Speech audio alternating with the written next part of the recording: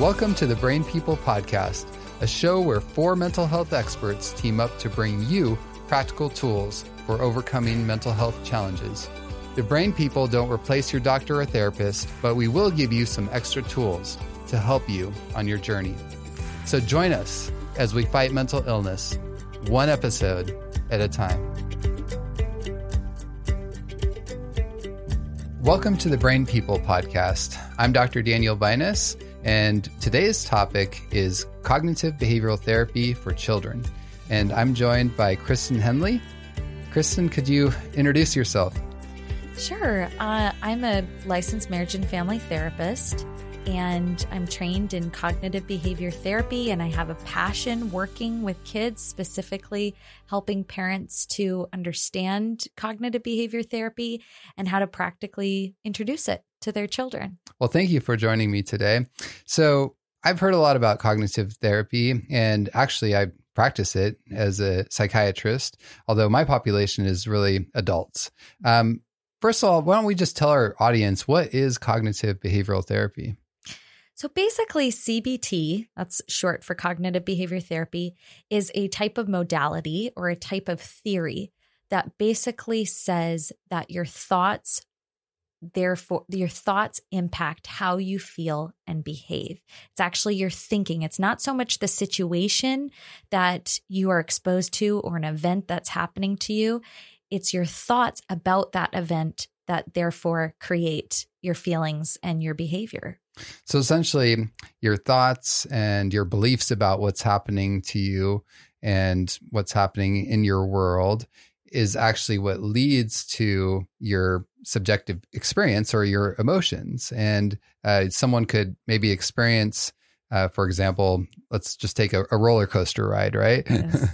So one person, based on their beliefs about that roller coaster, that I could die on it, it could be a really scary feeling that comes out of that roller coaster ride, right? Mm-hmm. On the other hand, somebody who loves roller coasters and they believe that they're safe and there's nothing better than having that thrill of excitement, it could be a wonderful joyride. And I think to me, that is kind of maybe a good example of how our beliefs and our thoughts about the events happening in our life then color our emotions in a big way. Yeah.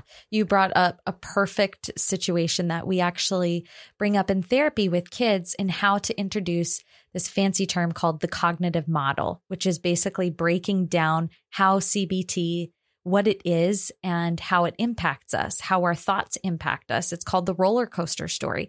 And we talk to kids about these two different people. One's excited for the roller coaster and one is terrified of the roller coaster. Now they're both facing the same situation.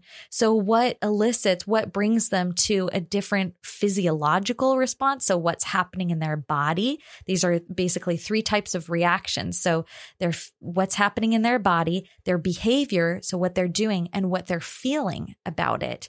And why are they feeling so differently about it? It's actually what they're telling themselves about the roller coaster that's producing those feelings in them. And we use that in therapy to teach this concept to kids, that it's what you tell yourself that has the power on how you feel. Which is amazing. So you've actually seen and experienced that cognitive behavioral therapy doesn't just work for adults, but it can also be helpful for children. Is there actually research that shows that, or is this all anecdotal at this point? Yeah, there is a lot of research out there that shows that cognitive behavior therapy really works for kids. It helps with impulse control. It helps with emotion regulation, anxiety, depression, just as it can help for adults. And sometimes it can be hard because children are so young. They don't have the frontal lobe capacity, the development in their frontal lobe, which is basically the part of the brain that's their thinking center. It's the executive function where we like to call it the CEO, the one that plans ahead. And children don't have a fully developed frontal lobe. So they wonder, are they even going to get this? Can they understand this concept? But we have seen in research that even introducing these concepts can be really helpful. Yeah, that's really what's gone through my mind when I've thought about cognitive therapy for kids is like, okay, can they really think through these things? Because I know for most children, and maybe I'm mistaken, the real abstract thought takes off more towards adolescence. But from what I'm hearing you say, maybe even before adolescence, you can actually start teaching kids some of these principles. Yeah. So research shows that kids, preschoolers actually as young as 4 and 5, do have an external speech. They kind of talk through their play out loud, and teachers can document this. They say, okay, we're going to go over here. Now we're playing. Now I'm cooking with this. Now I'm going to get the spoon. And they kind of talk through their thoughts, which are these words and phrases of what they are doing. And then over time, as we develop, that external speech becomes more internal speech, and we don't reveal some of our automatic thoughts that are this ongoing dialogue that we have that could be existing in our head. And sometimes thoughts too are not words or phrases. It can be imagery that we have, like a picture that pops up in your mind as well. Well, that's really interesting. So then for some kids, they might actually think more in pictures rather than just the linear thoughts or words per se. So what age do you think would be reasonable to consider starting to apply some of these cognitive behavioral therapy principles with a child? Well, if we look at the components of the cognitive triad, so we have feelings, thoughts, and behavior. And you can start teaching children at a very young age, as early as 15 months, about emotions. You can start introducing books on feelings, talking to them, giving them multiple words for their emotions and how to express themselves. One of our little girls, when she was about 3 years old, we were hiking and she came to this wooden plank and she really wanted to cross this bridge, this little plank. And she was hesitating. We said, Are you scared? And she said, I'm nervous. And we thought, wow, this 3-year-old saying she's nervous, but because we had given her books, we talked about different feelings. There's all sorts of tools, some of which are on my website, and feelings games that you can give children the language and give them names to their emotions. This actually helps with impulse control and emotion regulation, because you can teach them to name the emotion, to tame it. And that can be really helpful because it's also igniting in their brain, the left side of their brain, for language and logic, and can help with emotion regulation. It's amazing how sometimes when we just start to understand what it is that maybe is bothering us, and like you said, put a name to it rather than it being this scary monster in the closet sort of feeling like, I don't know what that is, but it's really uncomfortable. That in and of itself can actually help the child to start to develop a sense of mastery. And I really love that, for you, of course, you've done a lot of the theory and study on the research, but you also have that practical application for your children. And it sounds like when you're talking about actually helping kids to deal with emotions and deal from a cognitive therapy standpoint, that really foundational is, like you said, naming the emotion, understanding what that feels like, and not being afraid of the emotion itself, but being willing to actually express and talk about what is going on inside. Absolutely. One of the biggest emotions that, and in my own home, my parents didn't really know because they weren't taught to accept some of our unpleasant emotions. And so kids often fear sadness, but you can actually reinvent this purpose for sadness as a way of teaching them that even feeling sad for a little while, that emotion's not necessarily going to stay forever, but you'll be able to feel sad for a little bit, and then you have the ability to come out of that sadness, and it can have a purpose for, another behavior as well. Wow. So that's really powerful, because essentially it sounds like you're teaching the child that, okay, you might have these emotions coming up and you don't always have control per se when sadness comes up, or when anger comes up, or frustration or nervousness or fear, or whatever it is. But there's something you can do to then steer that emotion in a more positive direction. Does that kind of bridge into some of the other components of that triangle that you're talking about? Because, we talked about the feelings part of the triangle, but then there's those two other components. When do you start introducing those, and how do you do that? There's a really fun way to introduce this concept to them. Dr. Daniel Siegel, who's he's a neuroscientist, but he's also has experience working with a lot of children. He introduces the hand model of the brain. And basically, this is a really fun way to teach kids these two parts of their brain.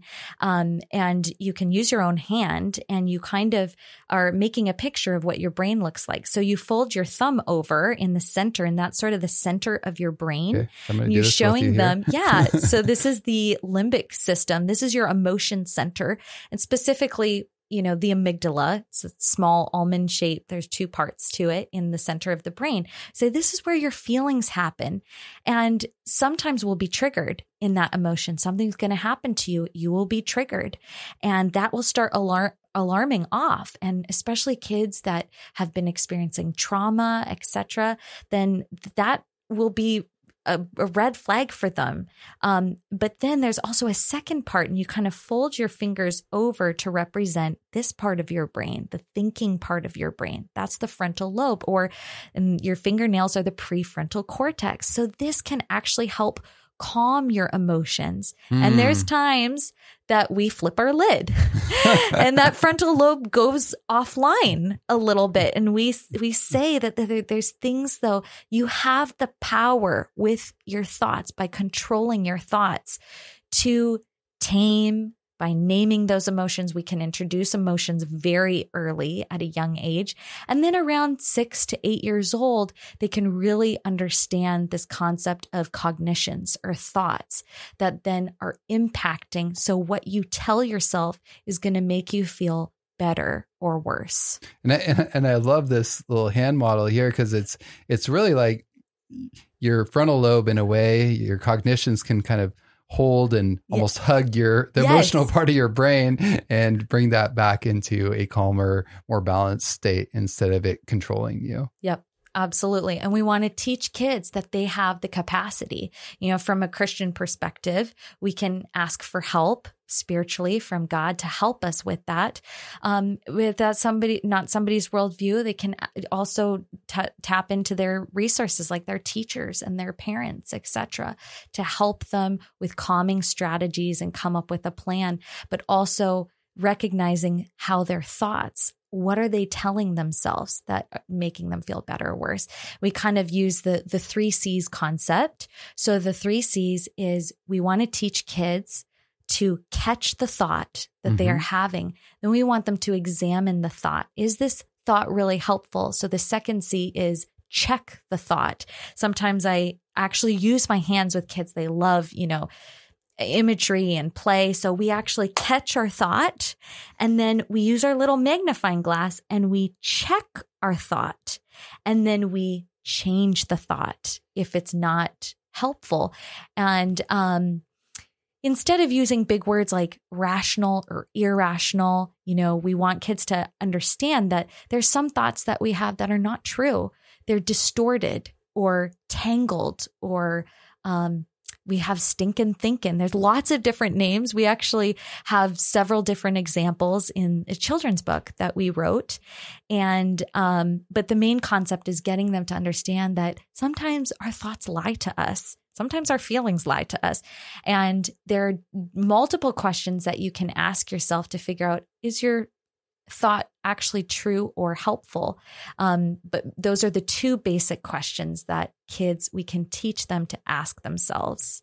The true or the helpful part. The true or helpful. Oh, that's great. So it sounds like you basically start, for most kids at least, with almost this basic neuroanatomy sort of lesson, and helping them to understand that the way their brain works in a very basic way. But it's interesting, because I think even though it's a basic way of explaining it, it's so helpful even for adults to look at this model of like, okay, here's your emotions and here's your frontal lobe and how those two work together. And then after that, do you then go right into teaching them the 3 C's? And I'd love to hear, even from your experience dealing with your own kids, how that's actually worked, or maybe sometimes there's been challenge. I don't know if it's always gone perfectly as a therapist, or No, definitely not. We get lots of things wrong in our home. In therapy, we use a lot of worksheets, and so we can actually show them on paper the 3 C's. With kids, especially young kids, we have a 2, a 5, and an almost 7-year-old. And there are different strategies. You can use games, you can use puppets, you can just do role playing, basically. And with really young children, when you're teaching them about their thoughts, you're going to need to help them sometimes. You can't necessarily expect them to answer if their thought is true or helpful, but you would give them polar opposites. So you would ask them, okay, so if you're upset, disappointed that we didn't get to do, that fun activity, what's going to help you feel better? Is it, this is so unfair. I hate this. I never get to do what I want. Or is it, I'm feeling disappointed. I'm very frustrated that we don't get to do this, but I can find something else to do that could be fun. Which thought do you think would make you feel better? Which thought do you think would make you feel worse? So giving them 2 polar opposites is often helpful. We try to do that. And there are some days, Dr. Binus, it just all goes out the window and you're back to just managing the emotions, to be honest. Just repeating back, I can see that you're feeling frustrated. I'm disappointed too. And so you might need to step back from the thought aspect depending on their age. I really like giving the child those options, because sometimes, especially when they're in that emotional state, it's hard for them to actually step out of that box and think through a logical thought at that point. I mean, it's hard enough for us as adults, right? Let alone children. And so in a way, almost being the frontal lobe, the logical part of their brain for them, and helping them to guide them through that thought. It seems like that would then in turn help them to develop those strategies and eventually internalize that themselves. Absolutely. Yeah. You bring up such a good point though. Timing is everything. You can't do that when their emotions are high. You have to focus on calming strategies. What can you do right now in this moment that would help you feel more calm and get them calm first? Sometimes there's not a whole lot you can do, but get them moving. Get that circulation going. Why don't you go do some laps? No, okay. Well, sometimes we have to just allow them to self-regulate. And if nothing we say as parents is working, we have to pull back a bit and say, I'm going to give you some time. I need a time out myself. And letting them self-regulate or just calming them first, later coming back to it. The important key is to come back to it. And sometimes that includes a repair attempt with your own child, but then teaching them and bringing up the importance of their thoughts and how we could think differently. Modeling for them is key. We can be the best example for CBT. There was a time where I was kind of teaching them low frustration tolerance, which is basically dealing with your frustration and uncomfortable feelings. And I was in pain. I had hurt my finger in the kitchen and I was just holding my finger and breathing, just really having a difficult time experiencing this uncomfortable feeling. And I said, Mommy's okay, because I noticed the girls were getting distressed. And then my 4-year-old at the time, or maybe she was 5, she said, but Mommy, you can handle it. She was doing some CBT on you. Wow. She tasted your own medicine. Yeah. And then you can go further, especially with older kids, and you can start to teach them the types of cognitive distortions, because there really are 10 basic cognitive distortions. We don't need to overthink them. They are different, but sometimes there's a thought that can fit into multiple of those distortions. In our book, Millie and Her Tangled Thoughts, we tried to tease them out and put them practically to situations that kids would be able to relate to. So a friend not wanting to play on the playground. So then they have this all or nothing distortion. Now, nobody at all wants to be my friend. And that's an example of all or nothing thinking. But then Millie, the character, has to ask, is that true? Is that helpful? So even if there's a group of friends that don't want to play with her in that moment, is it everyone that doesn't want to play? So questioning the truth about it.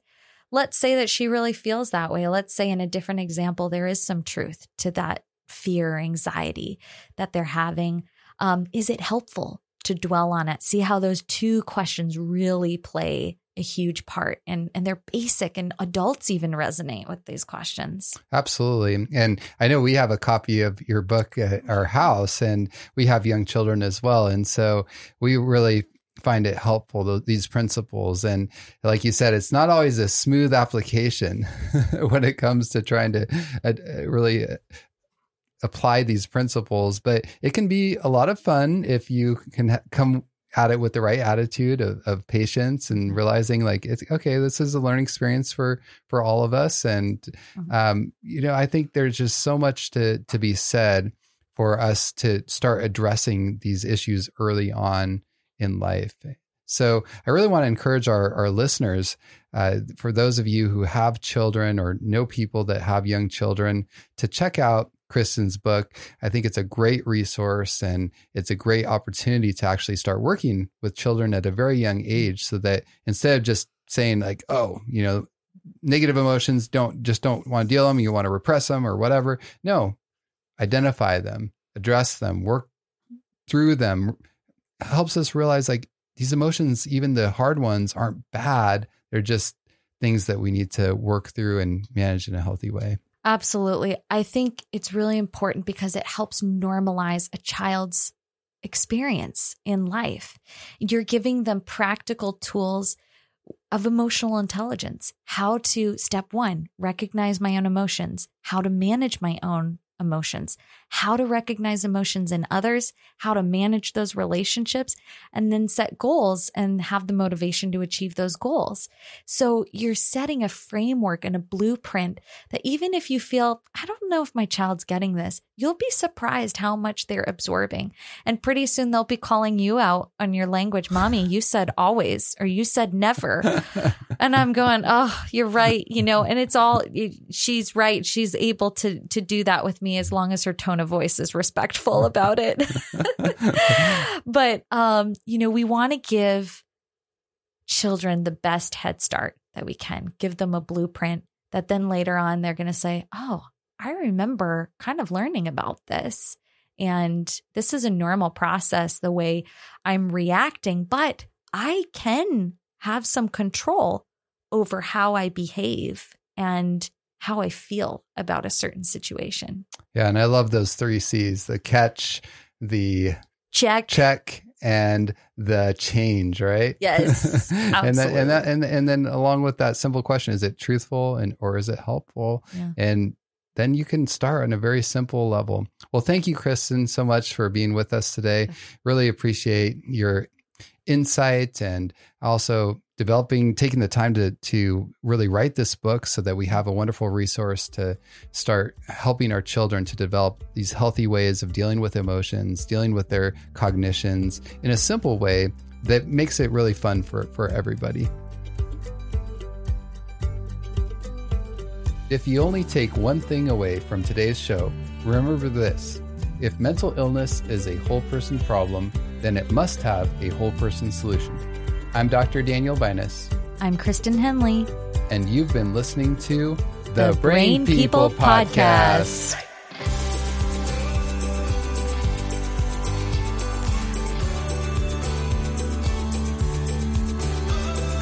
Thanks for listening. To hear more episodes, find us on social media, or support us financially, visit thebrainpeoplepodcast.com.